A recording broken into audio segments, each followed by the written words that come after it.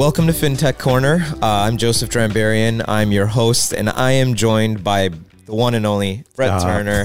Got to do it every time. Our founder and CEO here at Trivada.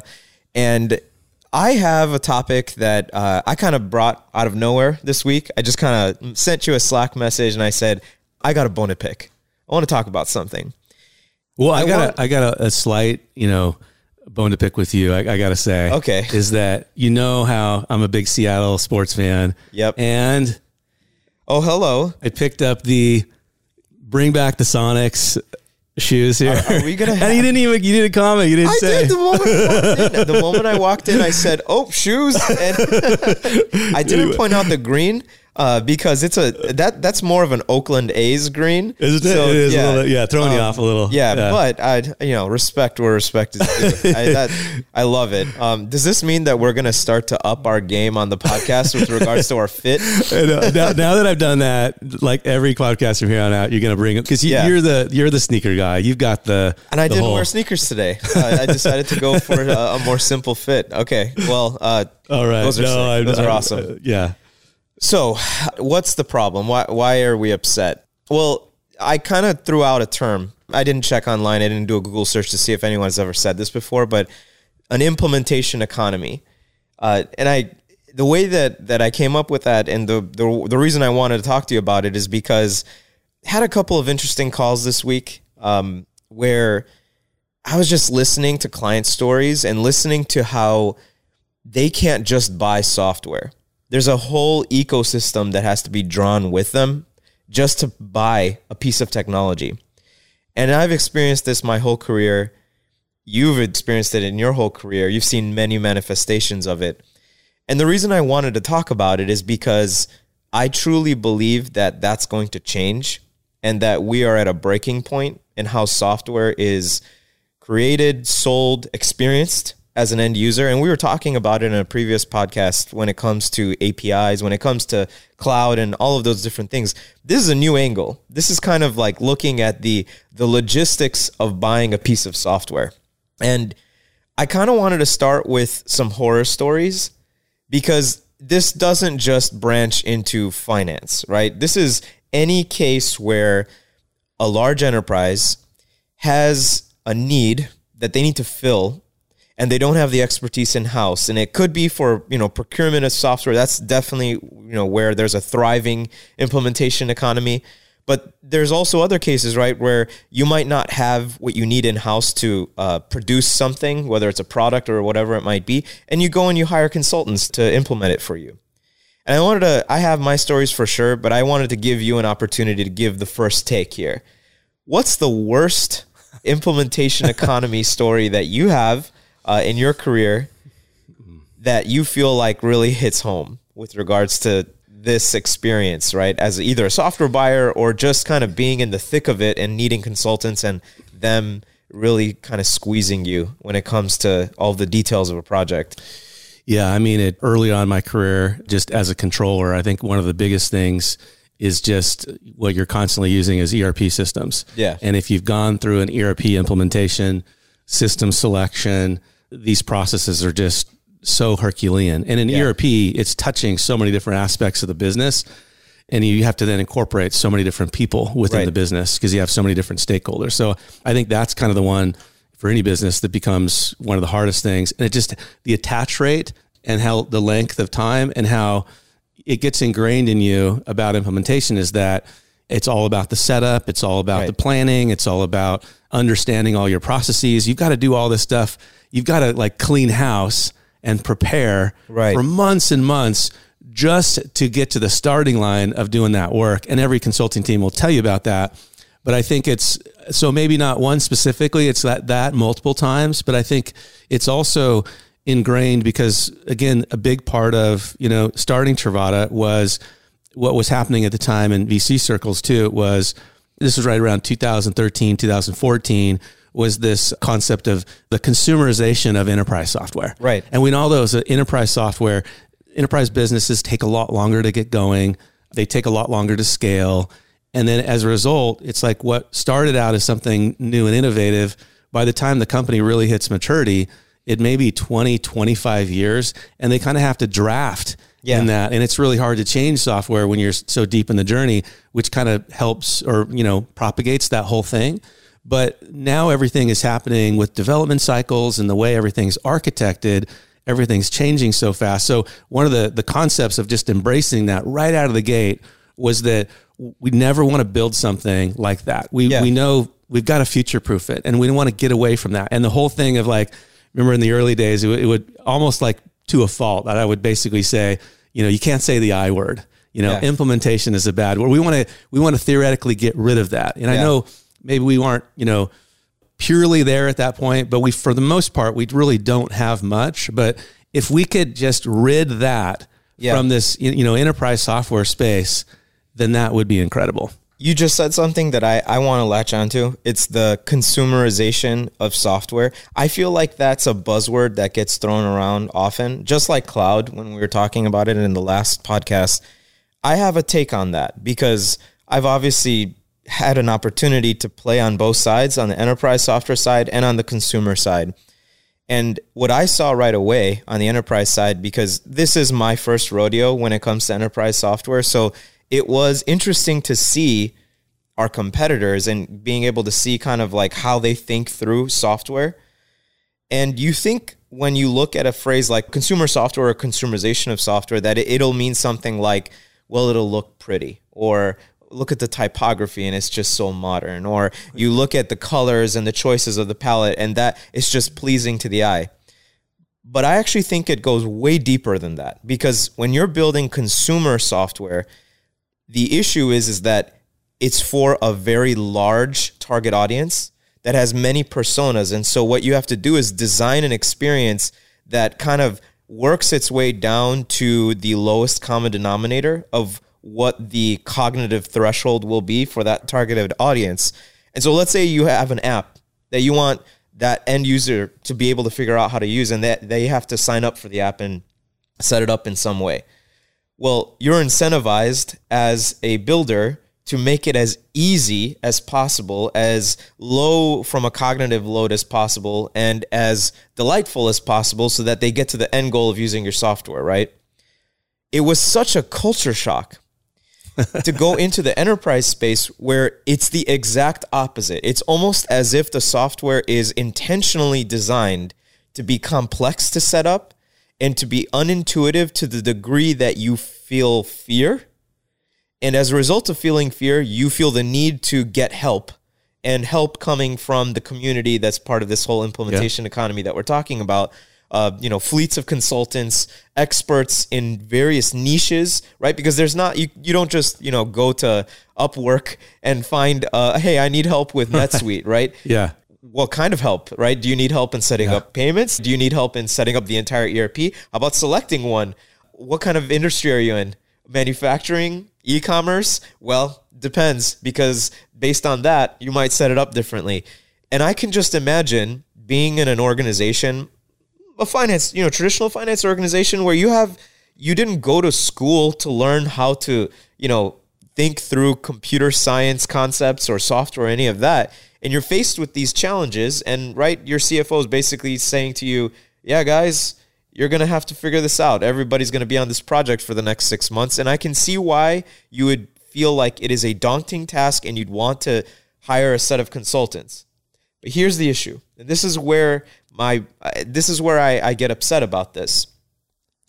If you don't have an experience that is intuitive enough for you to at least do the initial setup, then you are sacrificing mastery, right? Mm-hmm. Yep. From day one.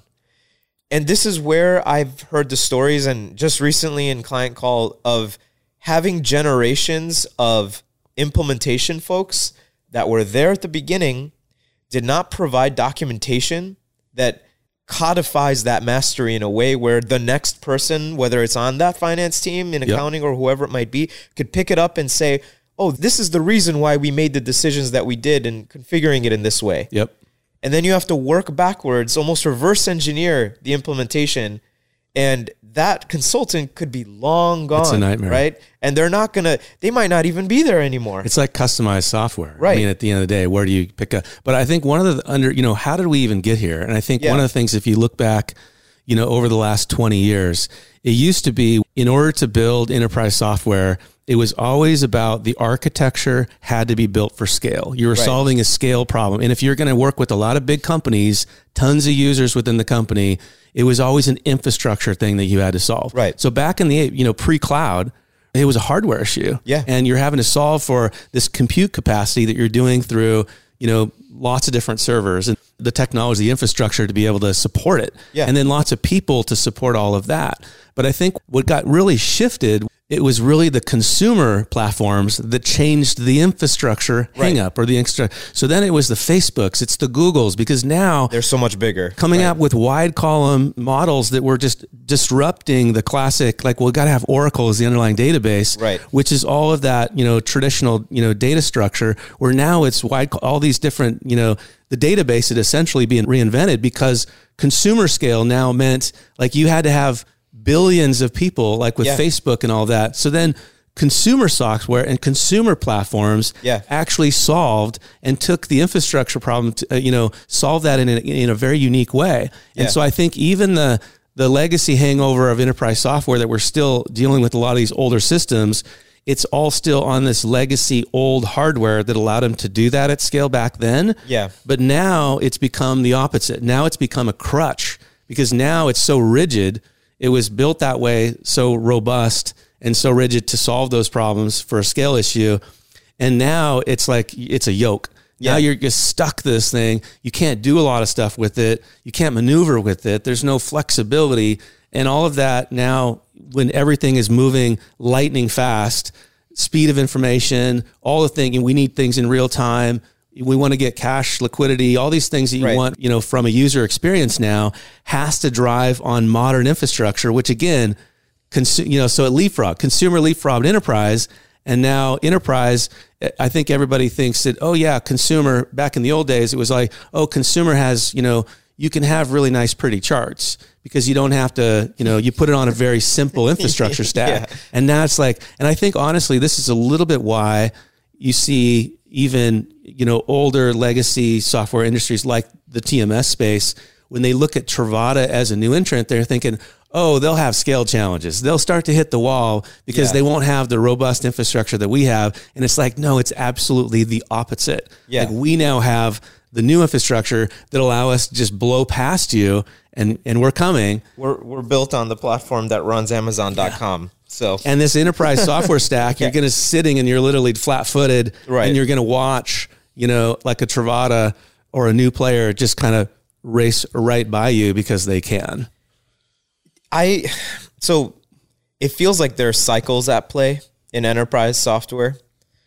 You would have probably been super impressed, 10, 15 years ago when SAP was able to, bring software to life that lets a mega blue chip like Amazon or, Walmart or any of them that does enormous scale, almost incomprehensible scale, run digital, analytics and do all of that and do it on-prem or do it in a private cloud and all of that. And at the time, I could see why it was very impressive, right? Because cloud didn't exist back then in a meaningful way. So you would have to have an implementation team to bring that to life because, as you said, it's all custom. Yep. You have to kind of define what is your requirement, set for running this software, where is it going to be based, who's going to use it, all of that. And if you're Walmart or Amazon, it's huge. The requirements are incredible. And so you need a team of people that are thinking through that. Fast forward, cloud, consumerization of software, new concepts with regards to how users interact with software. We are all used to, iPhones, Android devices, Google, the Facebooks of the world. We know how to navigate complex onboardings. We know how to set things up. We like customizing things now. And it's happened slowly but surely over a decade, plus, and we're in a completely different spot. Additionally, here's the other thing that I have a bone to pick with. These monolithic mega apps, right? I feel like that's another trend, right? It started where it made sense from a software sales perspective for you to say, hey, we check literally every box. You buy this one piece of software and you get everything. And you look now at our behavior as consumers. I'll open anybody's iPhone. You could give me your iPhone right now. I guarantee you will have multiple apps for the same thing. And it's because you're super comfortable with one app being really good at one thing and another app being good at another thing. And navigating between the two, why? Because you prefer the experience of one over the other, and you're fine with having multiple apps and jumping in between them and having notifications for one versus the other. It's just normal now, right? We don't need super apps that do everything for us, and it's because we've gotten used to this approach where if I need a problem in a niche to be solved, I just get an app and it'll solve the problem for me. I don't need to go and find the right app that has all the features that I need across every possible use case. Why? You don't need to. You have a thriving app economy that is able to give you that. So that's interesting to me because when you look at the ERP space, when you look at the TMS space especially, it's super apps. It's apps where you have to literally have every checkbox checked in order to buy it and feel like you get value out of it. But then what happens is, do you actually use all of those features? Right. Do you set them up even? And then it's like, what are you really paying for? But the company needs you to pay for all of them. And that's the problem. Yeah. And I think that's the thing when you're bound into this old world infrastructure model and it's legacy software like that, then all of the engineering to kind of meet the demands of customers in that paradigm is you're constantly having to, it's almost like you're hard coding these features and it's feature on top of feature on top of feature. But what you're doing, even if you are listening to the customer and adding those in, it takes a long time to add them because of the trickle down effect all the way down to the root level of the data model.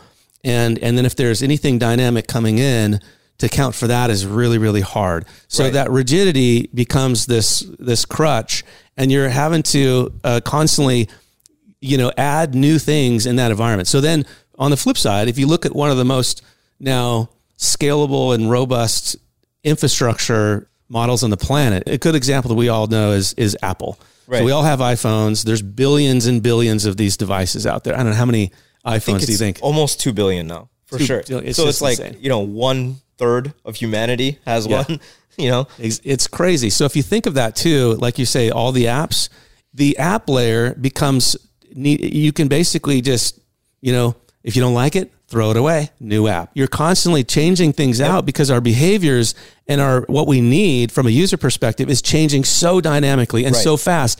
And then the infrastructure to support it though is crazy good, right? So if you think of Apple now, we're constantly getting releases, new software releases, and even whether you're a MacBook user, all that is now tied into on the same kind of network. So when you look at rolling out these, these constant things, that's where the infrastructure has moved to, but it has not. You can't really do that on the legacy software because it's all monolithic, tied end to end. Right. So if you kind of look at more of a modern tech stack, it's built with incredible amount of robustness and on the infrastructure, and it enables this really nimble, flexible, like build it, throw it away. Or we could build multiple kind of user experiences for multiple different, users in terms of what they want without sort of this infrastructure penalty that you've got to be constantly contending with.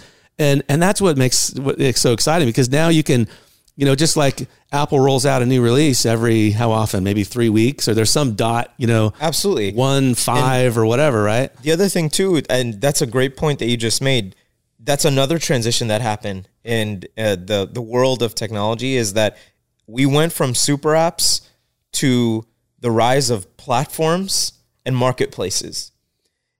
What used to be a very centralized experience now has been replaced with a decentralized, platform-oriented experience where you benefit as a software maker if you can create a thriving economy, right? Of developers, of applications, of use cases that all take advantage of your platform, right?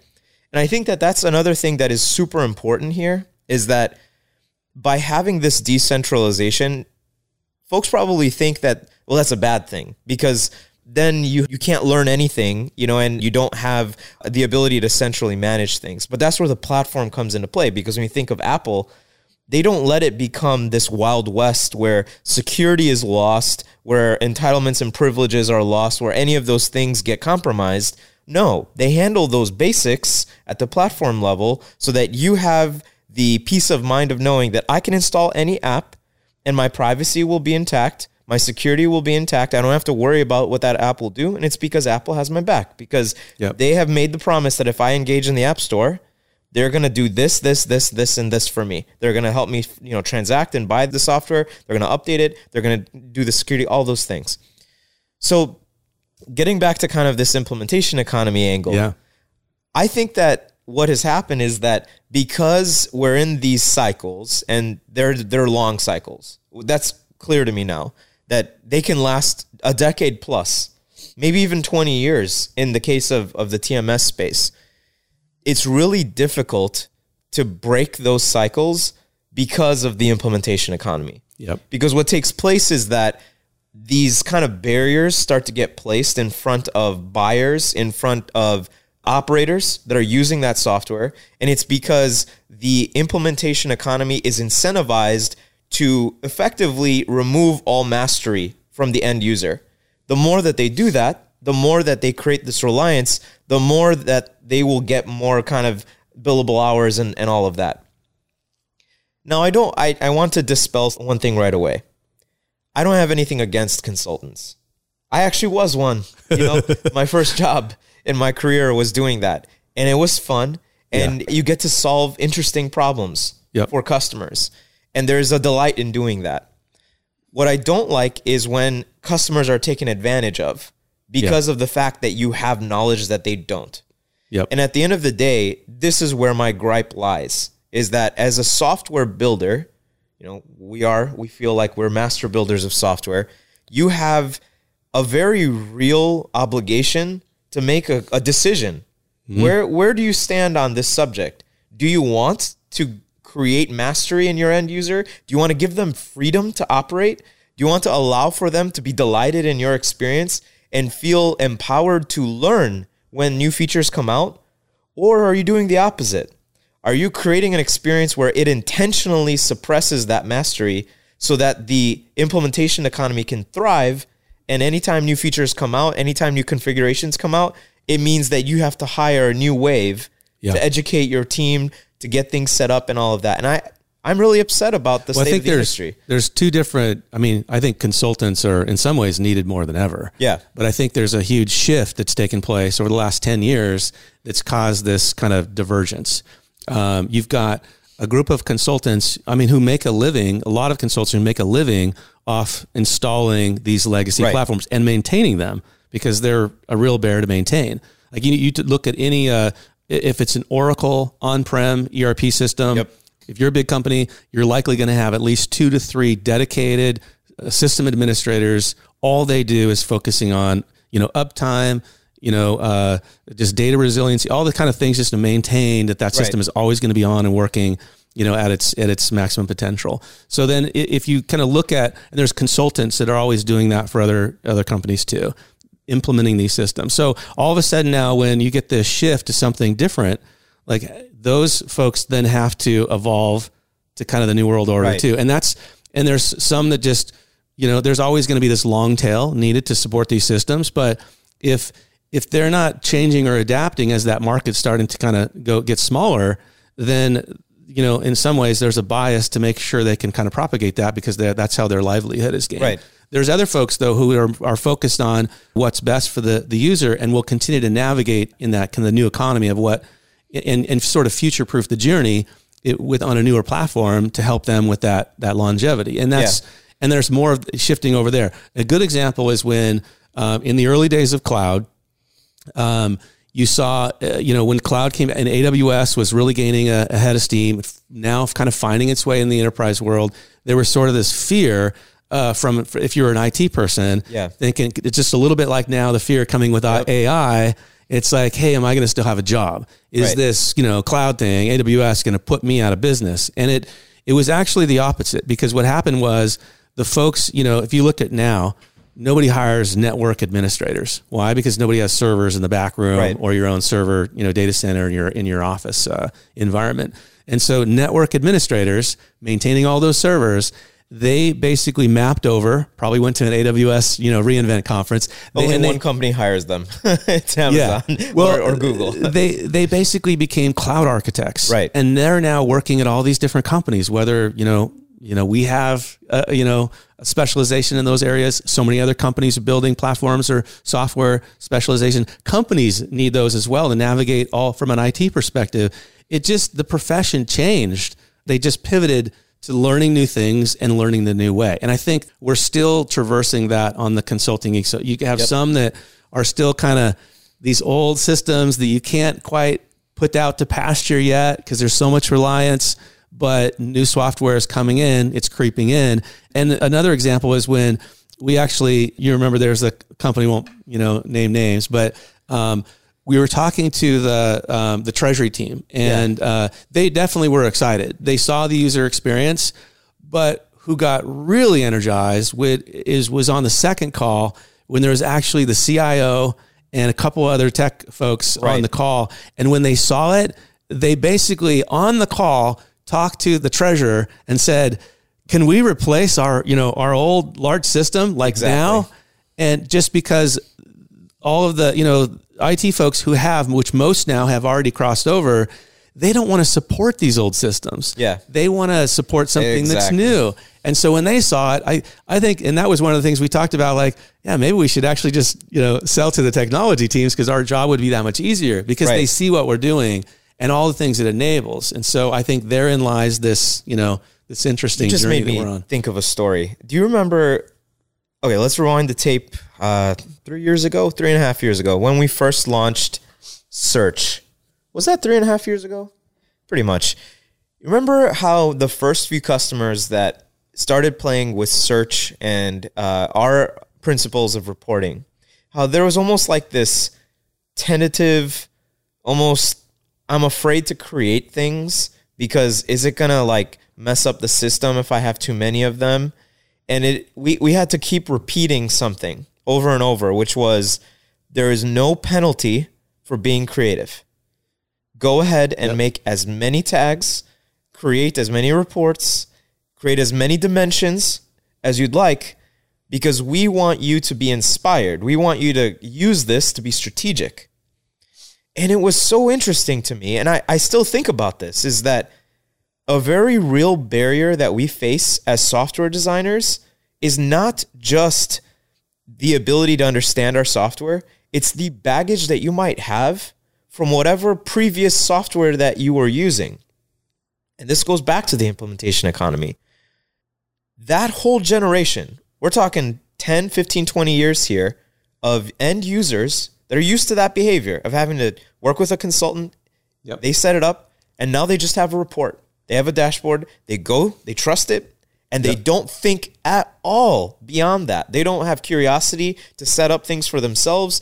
They don't have this nimble, hey, my CFO asked a question in a meeting. I think I know how I could solve that. Let me go find the data, plug it together, maybe run a report, and then I can solve that problem in a few minutes. That doesn't exist because there's a fear that you might break something, that you might cause an issue with the standard dashboards that you have or whatever it might be. That to me it's kind of missional, right? Where we wake up to break that cycle. And I really feel strongly about this because at the end of the day, the next generation of thinkers in finance have to have this behavior. You just mentioned, they do. If you think of even I've kind of grown up through tech. And for me, being in startups for most of my career, I have to evolve, and I have to reinvent myself every few years because things are changing so much. If I don't, I'm in trouble, right? I can't do what I do. And so I think, but when you look at these dependencies, it's almost like there's these behavioral aspects of doing your job that you just know it takes a long time to set up. So you're like, I'm not even going to bother because if I do that, I'm going to be down a rabbit hole. I'm going to spend all my whole day, tinkering with some report and get it right. And then I can do my routine again. And that is kind of what exists when you're on an older legacy platform because of the things we're talking about now. But that's in the new environment, you get this nimbleness where you just don't have to do that. Right. And I think there is, like you said, when we launched search, all of a sudden you start using it. It's like, that was kind of cool. You get this, really cool discovery moment. Right. Light bulbs go off. You start playing around a little bit more. And then all of a sudden you realize, it's probably like maybe, Rapunzel being locked up in her castle. Right. You get out in this wide green open field and you're like, oh my goodness, this is really, really cool. And we, as the designers of the software, have massive cognitive dissonance in that scenario because we're watching the end user going, I don't get it. It's so easy. Like, just use it, But I think when you treat with respect the psychological background, where they came from, how they have been doing their job for years, how they feel that they have a level of mastery and trust their own skill set, that's where you start to get into these interesting design challenges, right? And you know this. I'm going to give a shout out to my brother who's, freshly minted CPA. He's doing his first consulting gig right now. So he is a consultant. And what's interesting is watching his generation. When he graduated, he obviously had to go through the same things you went through, right? Same tests, all of that. However, a new requirement was you have to learn programming. And I was like, what? What for? And what he walked me through was, well, we're being taught how to do query languages like SQL so that we can do our own searching of a database. We don't need engineers to help us with that. We know how to use graphical analysis tools. So, being able to do reporting in Tableau and stuff like that. And we're also being taught how to interact with APIs so that we can plug them into Google Sheets. And when I saw that, I thought to myself, this next generation, paired with even tools like ChatGPT and all of these other things that are coming out, you should be worried. It is right? crazy. Yeah. You should be worried because they have a set of principles that are guiding their thought process that is enabled through creativity, through exploration, through technology, and they're not going to have any barriers, right? So they're just going to accelerate through this kind of learning curve and get mastery because they're used to it. And so I really think that this is an important principle. Like, we have to break through this barrier of the implementation economy. And it's not because we're just trying to save people money. It actually has nothing to do with that. Because like you said, there's still complex software that needs to be implemented. And there are things outside of just the user experience that we haven't even talked about. Like, for example, in the banking world, it's still very frustratingly complicated to connect to certain banks, right? Yep. APIs are great. We're on the forefront of that. And when they're available, they're magical and it's great. But guess what? Most banks don't have them. Yep. So that means that there's still a need for having experts that know how to interact with the Swift network or with, file-based reporting and the host-to-host systems. Yes, of course, there's always going to be that need. But on the software side, on the mastery and kind of the value part of the software, if you don't have a team that is incentivized to learn, to thrive, to continue to innovate, right, then you're on the wrong path as a finance community. Well, and I think that's where I could just say, because I lived through it, there's hope for, right. I think maybe older generations will look at that and say, okay, how am I going to, compete with all this stuff coming, AI and, or, this younger generation, they're just getting equipped and everything's native to them, where it's now maybe a little harder for me. But I can just say, like, once you kind of start to cross over a little bit, it requires you to lean in and learn some of that, but it's definitely learnable. I mean, it's not like these are barriers that you can't, it just requires a little bit of learning to kind of get through. Once you do, I would say in some ways you get companies get the best of both worlds, because there is so much of this wisdom, experience by doing for so many years. And there's so much knowledge to kind of be harnessed. And then once it sort of gets weaponized on how to tap into that, I just look at it, my whole career, in finance has always been, CPA, controller, finance track, but in startups. And so there's always kind of pressing the envelope a little bit of, you got to learn new things of how to, you're always managing risk, which you have to do, right? Yeah. And there's that notion of playing defense, but then there's this other aspect though of playing offense. And that's where I still think just because you're playing offense doesn't mean it's aggressive or dangerous or putting you in these. It's actually the opposite. I think the mode was, what I would want to do is I wanted to know exactly where those really hard risk areas were. It's almost like you're carving out the ring around you. And that's where the cliff edge is. But within that, if you had a lot of precision around that, then you could have a lot of freedom to operate, knowing you can be, a little more aggressive, but within that area, that play area, right? So, and that's the thing, you're actually doing things. It's helping your company, or, finding, areas of improvement or efficiency, or, just ways to optimize in so many different levels. But if you're not thinking that way, which now the beauty about it is all the new tools equip you to do that. And so my whole career having to do that with, not a lot of good tools. And so is hard.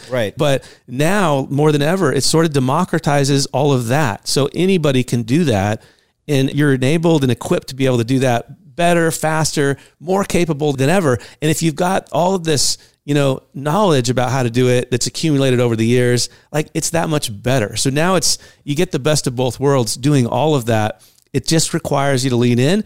It's more native for, younger folks who just have been brought up into that, but then they might be lacking all of the knowledge and things of how to do stuff, or maybe they haven't made enough mistakes to kind of learn from some of those things. Oftentimes, that's where that wisdom is gained. But I think between the two, or even working together, that's why it's so cool to kind of have this cross collaboration too. Absolutely. Is because it's challenging each other. The younger generation is learning from folks who've been in the trenches in a different way, and the older generation is kind of learning, these new tools, and the younger generation is kind of brought up on. And I think that's just where it's super cool, because then everybody is learning, and everybody is kind of, that aspect of teaming, which we always, talk about culturally, is just so cool and so powerful. You know what I think is important in that context is trust. One of the things that if you have that kind of teaming going on in your organization, and there are folks that do feel comfortable in an environment where they're exploring, they're trying something new, this is why the current state of SaaS, I think, is so exciting. And it's, for me, when it comes to purchasing software, it is a lot about trusting the software provider. And everybody thinks that the first layers of that are related to security. Of course they are. They're related to privacy. What are you going to be doing with my data? How are you going to be scaling what I'm doing? So yes, of course, that has to be the first layer. But believe it or not, for me, and I have bought a lot of software at Travada, you have too. The first thing that I look for is, will you allow for me to get in there and see for myself whether or not this is going to be valuable? And if you don't, I immediately have a reason to believe that you have something that you're hiding. Because if you're not willing to let me sign up and try it, then that means that either A, you just don't have a modern piece of software that is capable of doing that, and you haven't gotten to a point where you can create an experience that is that kind of dynamic. And when I think of, the greatest SaaS softwares, Intercom, Zendesk, all of these pieces of software where they literally let you sign up the same day, you set it up, you see the value, and boom, you're off to the races. And the reason is because they have nothing to hide. They're very clear on what they're offering in terms of value. And they're saying, don't believe us? Try it right now. And we're so confident that you're going to love it that we're going to just let you use it, right? And it works. Why? Because it's creating this trust cycle where you're incentivized as the user to find out for yourself. You get the mastery on their software because you're basically you're checking the receipts, right? They said that they can do this. Can they? Oh, wow, it does. Whoa, this does what they said that it does. This is going to save me a lot of time. And here's where the trust in the teaming inside of your community happens too. Because if you're someone that feels comfortable doing that exploration, then you can go to the team and say, guys, I signed up for this piece of software. It was free. Here's what I learned. It gets us this, this, and this. And if we pay for this, subscription fee, it'll get us this. That kind of behavior, in my opinion, is an evolution of how you should be interacting with software. Yeah. Why? Because it's built on the foundations of trust. It's the antithesis, right, of the implementation economy. Because with the implementation economy, here is this very long laundry list of things that we can do. Trust us. Yep. And by the way, you're going to have to hire a team to get you to that space.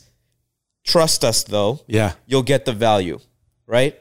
Yeah. What a different experience. Isn't that crazy? It is crazy. And I think, as we traverse this new world order, it's imperative. I mean, I think, like say, younger generation, they'll only buy that way. Right. And I think there's this other still, maybe a little bit of skepticism from an older generation to say, well, if it feels too easy, then therefore it must be not as secure. Right. Or there's something not as robust about it. And again, there's too many things that we could start to draw from in terms of consumer platforms that says, well, that's not true. Apple, like we talked about, and others. But I think what now starts to happen is, and I learned kind of early on from a mentor of mine in the startup world, that in sales, in an enterprise world, when you're dealing with disruption and kind of disrupting, the legacy side of things, is that if you can't convince them, confuse them. And I think, unfortunately, that is happening a lot. Yeah. Is because if you're an enterprise software, you've been around for 25, 35, 40 years, you simply can't do what a newer platform does. You just can't. Yeah. And so what are you going to do as a business? Like, well, you can't re-platform. It's too expensive. It's going to take way too long. It's probably going to cannibalize some of your margins. So if you look at that, you have to keep it going. And eventually, the music's going to stop. Eventually, it's going to catch up to you. And so you want to be able to kind of prolong that as long as you can. You want to keep your customers on your platform as long as you can until they finally the pain is high enough, or they truly know that they're missing out on not being, on the offense to take advantage of these new things, to they're finally, leave these older platforms. And that's when they finally kind of get put out to pasture. But that's what's happening. I think part of, why even talking about this is really helping to educate, the buyers. In the enterprise world, there are different kind of sales methodologies in selling. There's, looking at, one of them is like with Miller Hyman, it's the, you look at the approaches to selling, the user buyer, the economic buyer, and the technical buyer. Yeah. And I think in the treasury space, you often get the economic buyer and the user buyer sometimes are the same. Right. Right. But still, there's still missing out on the technical buyer. It's still kind of looking at all feature function and then not these aspects, and then, wondering, not even realizing that they can even do these things because nobody's telling them about it. And they're not asking these hard questions because they just don't know, like the things that we're talking about. I think they intuitively know, all right, everybody complains about it. The user interface is terrible, or it's clunky, or I asked for that feature and it gets there a year later, or it's never going to get there. But this is really the reasons why. And at the end of the day, like these older platforms, I shouldn't even call them platforms. They're more this older software model. It's never going to get there. And if you're never going to get there, then, at some point you have to start to make a move. This has felt good. I'm starting to feel like this is almost like our treasury therapy podcast, just kind of dissecting this industry, thinking through why it needs to change fundamentally in so many different ways. This one has been on my heart for a while because we've been on this journey for years at this point. We've seen it on the front lines. We're faced with it pretty much every time we have a sales conversation. And I think that it's important for us to get our perspective out there because at the end of the day, your software provider best when you look at their leadership and their philosophy, what they believe. And the we believe of Travada is that you should not have to buy or experience software in that way. Right. And, don't believe us, check it out for yourself. Yeah. Right. Yep. And that's the truth of it. And at the end of the day, we're hoping that we're going to make a change in the industry, one customer at a time, one story at a time, and that will spawn those same customers then telling, their colleagues and working through, their community and realizing, guys, even if you're on an older piece of software, what's preventing you from checking to see if there's a better way of doing things, especially if there is a way to do it with low risk, right? Yeah. Zero penalty. You can try it for yourself. And that's just the new way of buying software. And you know what? I'm not going to apologize for having come up, with a way to do this. And we shouldn't, I think, ever be apologetic about improving the experiences of our end customers. And so you're right. The phrase that you just gave of like confusion, a lot of the time what we see in our space is that because you can't compete on these principles, because we're not talking about features here. This is not like apples to apples comparing. We're talking about fundamental philosophy about how software should be, right? Yep. And like you said, you can't change that unless you completely take it apart and rebuild it. And so what is your only other tactic as an alternative? It's to confuse, to deny, to provide maybe misinformation in the space. And there's a lot of that, unfortunately. Well, it's like, it's like if you're going to be an athlete, do you want cement in your shoes? Right. I mean, you're not going to be able to move around very much. I mean, there's certain things you could probably still sit out the 3-point line and shoot and make some shots, but you're not going to be able to kind of drive in for a layup very easily without every defender getting on you. So I think that's sort of, I think people are now seeing it. They're sort of weighted down with these things, and you just, I mean, more than ever. Yeah. Like the world and whatever you believe, you can recognize that there's changes going on in the world, and like you need to be nimble. Like you need to be ready. It's hard to traverse with all the different elements going on in whatever phase in life, or not just in treasury and finance. But I think, all of that mentality comes to this. You don't want to be, wearing this heavy medieval chainmail armor to go into battle anymore. It's like, that's not the way you're going to do it. You've got to have, you got to be more lightweight. Your armor will be more protective. You look at the upgrades in the military with how they like, it's so different. You've got to have that nimbleness to be able to kind of do what you do. And I think we've entered the new era. What's so interesting, and I mean, we're kind of like helping folks like hit the freedom button. It's like, right, exactly. We want to set you free. And this is how everybody should be, operating. Anyway, that's where everything's headed. And it's just a matter of time, and we're going to start to make our move up market. We're already starting to do it. And there are telling this story. If you look at still what's going on in the treasury world or in, in enterprise software, it's just, there's still this aspect of do an RFP, and it's all feature and function that lines out. Yep. Users, we're trying to educate our buyers a little bit too. What about all the technology questions? Right. Like, why is that being left out? That's one of the most important things. Again, it's being left out, I think, of most RFPs in terms of their focus. Yeah. And they get glossed over because the consulting ecosystem, it doesn't benefit for them to talk too much about that. If they're talking about a modern, tooling, it's probably going to change, their role. And in that whole thing, are they going to be able to, they're going to have to change the way they make money in that whole equation. All that stuff is just kind of getting brushed under the carpet right now. It needs to be front and center. Because at the end of the day, there's core features and functionality that you have to have for sure. Yeah. But there's this other aspect. If you miss it, you're going to be tying yourself down, and burdened with this where that's not going to allow you to really move. Absolutely. And what's funny about the RFP and RFI process is that at the end of the day, it's supposed to be helping you. It's supposed to be helping you wade through, well, how many options do I have? And what's the pros and cons of each of them? Instead, what it's doing today is it's adding almost like this additional level of burden for even having the curiosity of exploring for yourself which piece of software will drive value for me. And at the end of the day, if you're making a decision based on checklists and based on a contrived demo at the end of the day from whoever it is that is providing you with that information, and you're not seeing it for yourself, right. Would you buy a car like that? Right. Would you buy like any other kind of important purchase where you don't get to actually touch it, feel it, drive it, see it, check the receipts? Is this going to do what I think it will?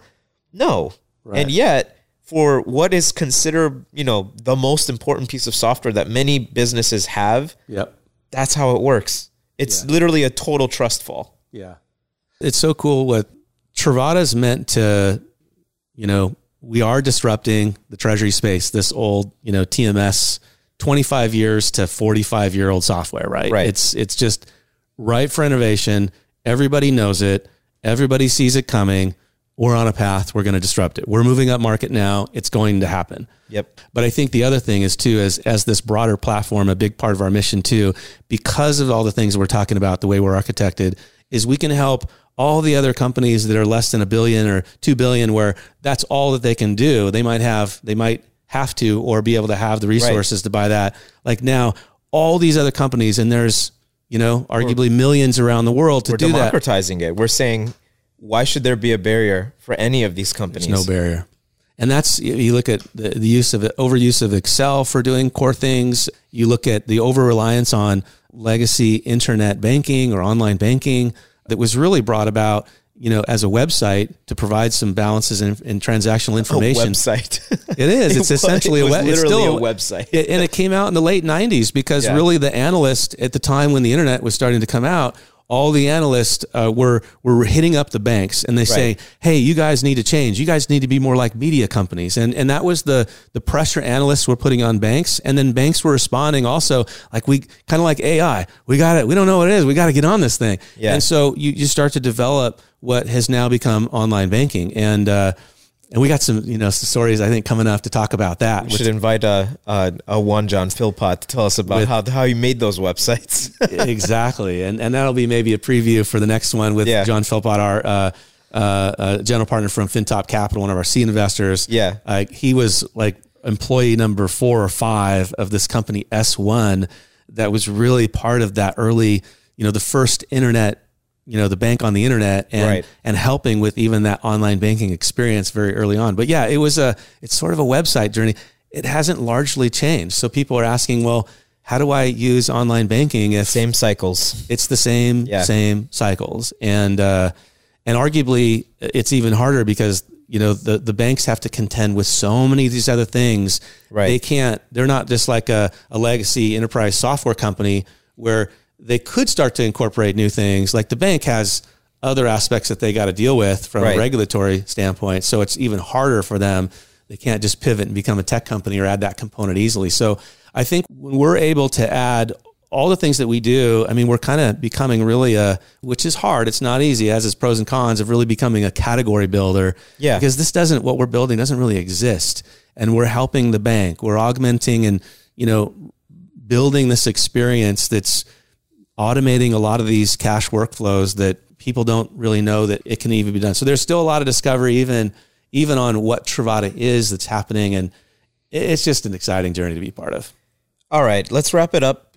If you were to give advice to our listeners and just give it maybe in a short, sweet couple of bullet points, what would it be? What should you be looking for?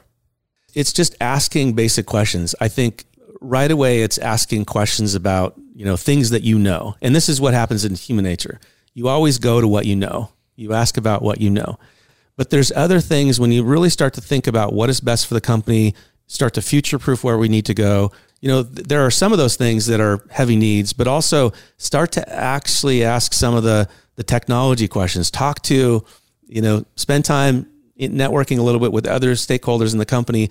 Talk to your IT group or talk to, maybe a software engineer. They're beyond me, because ultimately the decision you're making, you might not even be there a few years after the fact, but the company will still be relying on whatever decision you made. So put a little thought into what the community is, right? That will be impacted by that decision. And will they be burdened because of what you've decided, right? Did you just check a box because it was the one that everybody said you should get? Yeah. Or did you make a decision that really listened to that community and said, hey, look, there are multiple stakeholders here and they all need something. Maybe there is a way to solve their problem.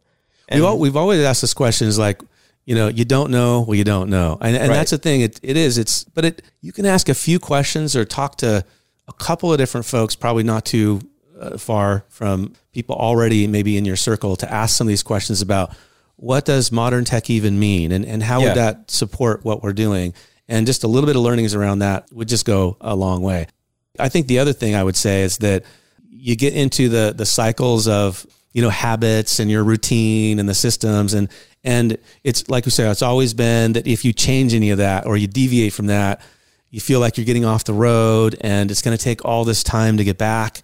And I guess the message here too is that you can experiment and you can discover in a really easy way. Yeah. And everybody has a good, experience with this. When you get on the internet, you see a Google, if you're using Google, get on, or Bing, you see a search bar and you start typing stuff in. Right. And you realize maybe the very first time you did that when it first came out is a little bit like, what am I going to type in? And you're a little hesitant, like even to touch it. But once you start doing that, it's so natural now to using that and discover all kinds of things. And all the kind of YouTube self-help videos it's just incredible to me now where that's gone. So there's so much stuff at your fingertips.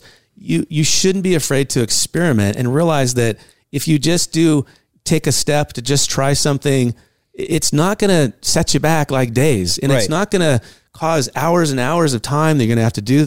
In fact, once you go down that path, you're going to realize a little bit of time is going to actually pay huge dividends and save you the dividends that it's going to save you in time savings, which is really what everybody wants.